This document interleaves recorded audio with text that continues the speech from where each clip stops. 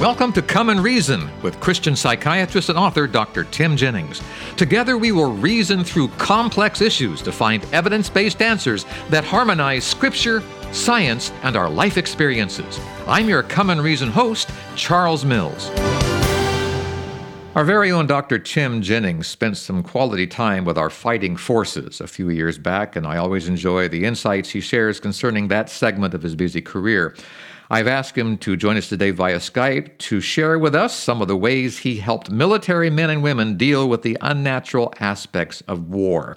This program is sponsored by Come and Reason Ministries. Dr. Jennings, war and the human mind. What happens when these two elements combine? Yeah, thank you, Charles. I really appreciate you bringing this topic up. It's been many years, but I did serve in the U.S. military, did my residency training at the Army, and served as the division psychiatrist for the 3rd Infantry Division. So my heart really has always got a special place for our armed forces and our men and women who put themselves in harm's way for us. And they really do suffer, especially if they've been in combat. And what we're going to talk about today, I want to be very clear. There's two types of traumatic injury. There's traumatic brain injury, which the actual brain itself, the organ, is damaged by like concussive forces. And that leads to a lot of neurological, cognitive, and coping problems later down the road. The study at the VA looking at soldiers from Enduring Freedom, Iraqi Freedom, and New Dawn from 2007 to 2015 found about 8.5% of the veterans had a diagnosis of traumatic brain injury. We will not be talking about TBI, traumatic brain injury. That's a physical damage to the brain from some type of concussive blast of some sort or head injury. What we're going to be talking about is post-traumatic stress disorder, the impact on the mind of combat and trauma. And that is an impact that also will affect the brain based on how we process and experience the trauma. So this is about the situational, emotional, experiential trauma of combat, not the physical damage directly to the brain from concussive force is what we'll be talking about. Yeah, and you bring up an important point because some people come back from the war and they're not altered. They don't have PTSD like you're talking about. Some people do and some people don't.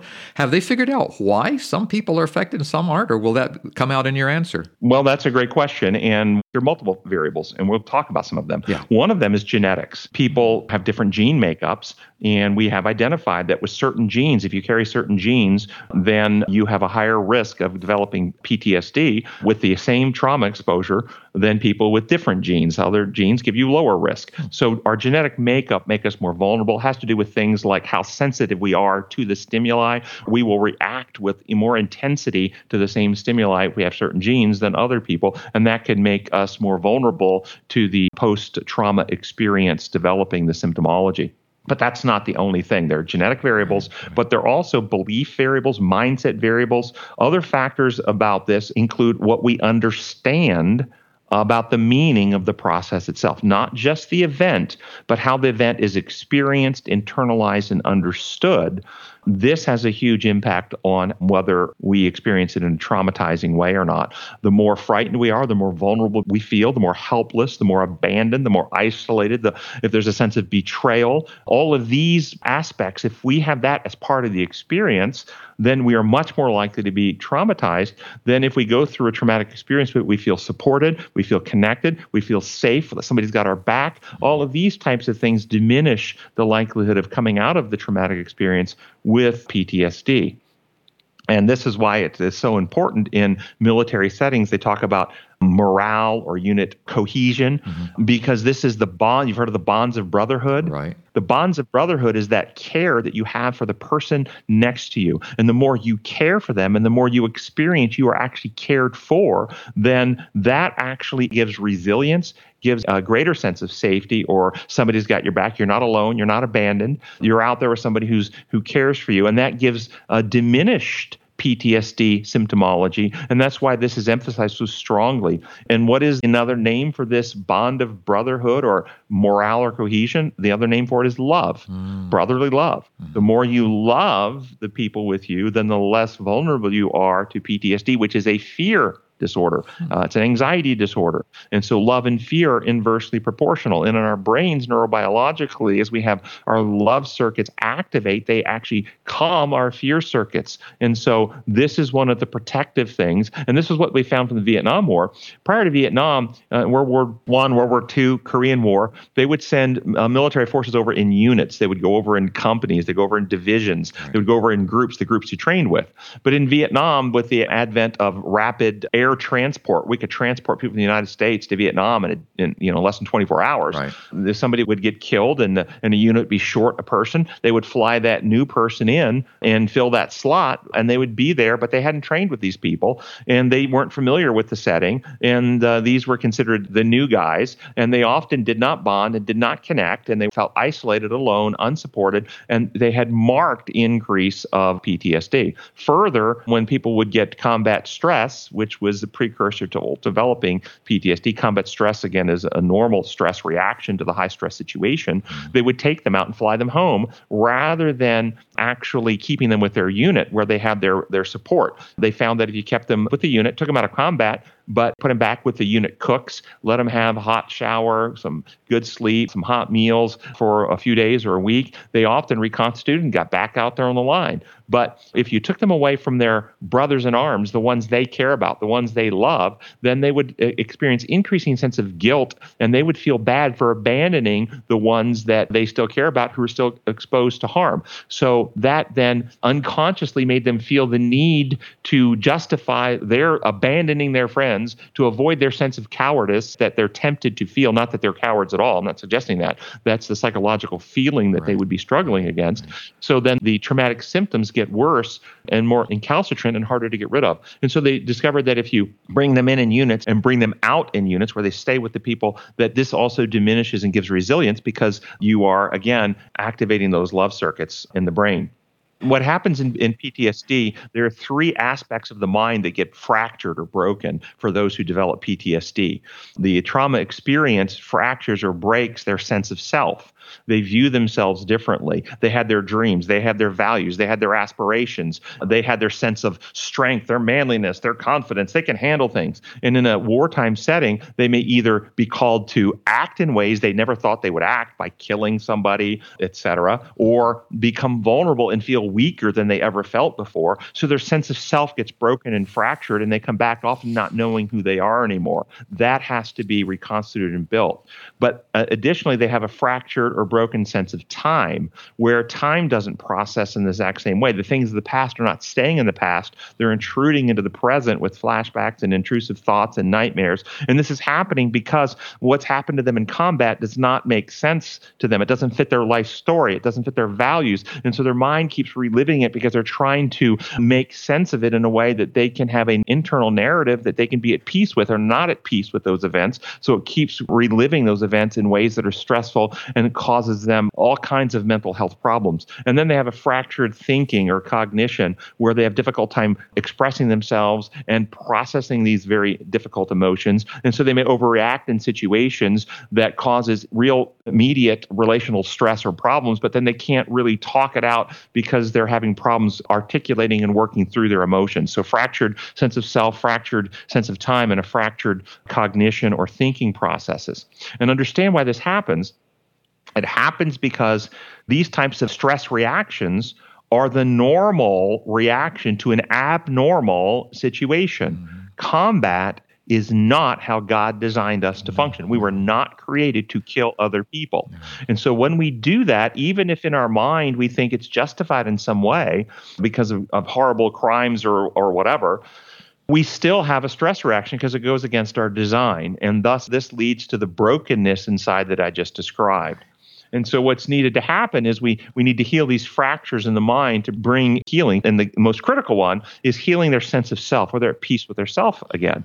And this has historically been known for millennium, that soldiers coming back for combat had this internal brokenness, and societies through all history have had this bringing soldiers back into the community, ceremonies to cleanse the soldiers from their guilt, their shame, and their responsibility so that they can have their sense of self back.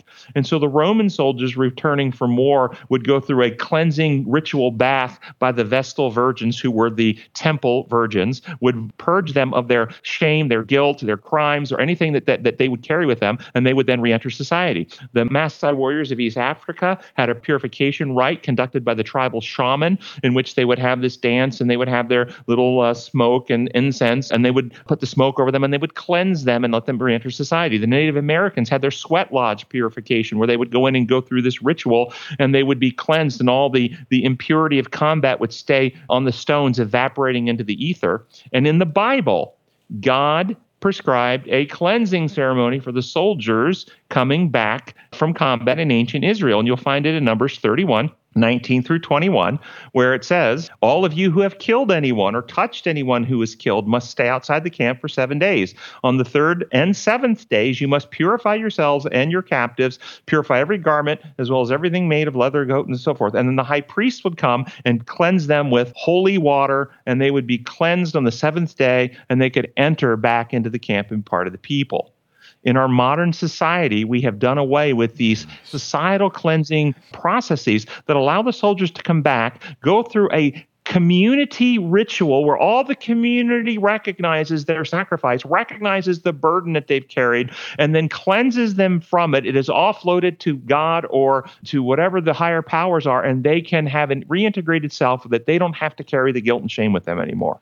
This is critical, and we don't do it. Well, how could we do that, Doctor? Give us a little example of how that could happen in a community, a small community. I think community churches could do this if they understood the need, and I don't think they really do. But it would also have to be within the value system and belief system of the soldier. And what's happened in our society today, we've educated soldiers that there is no God, and so many soldiers come back and you offer this to them, they would just laugh at it. I'm not superstitious. I don't believe in voodoo. I'm not going to go do some crazy stupid thing like that. I'm an enlightened person. I know we just came from slime, and so they would blow it off and they wouldn't do it. But in reality, we were created in the image of God, and there is a real consequence to going to war that is damaging, and this is quite healing and restorative.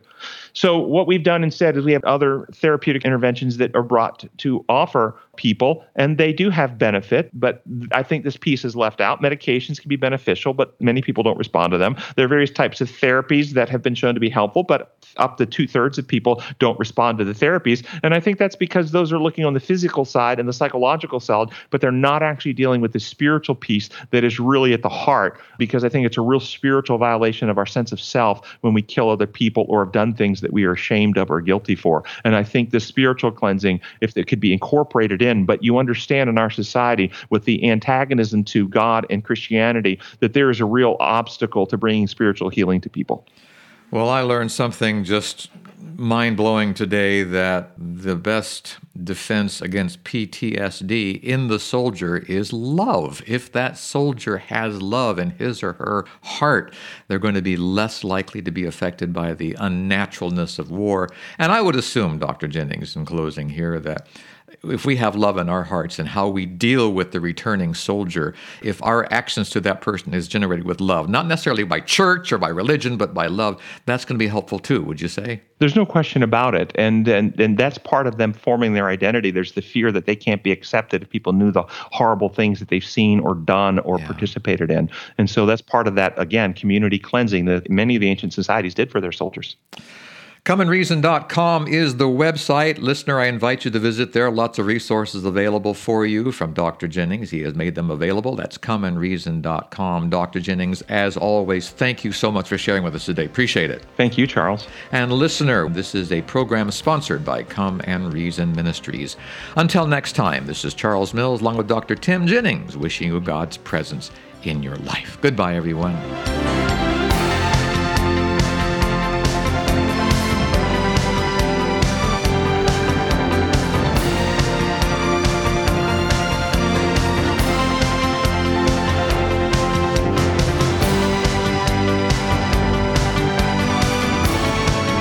Thank you for spending time with us today.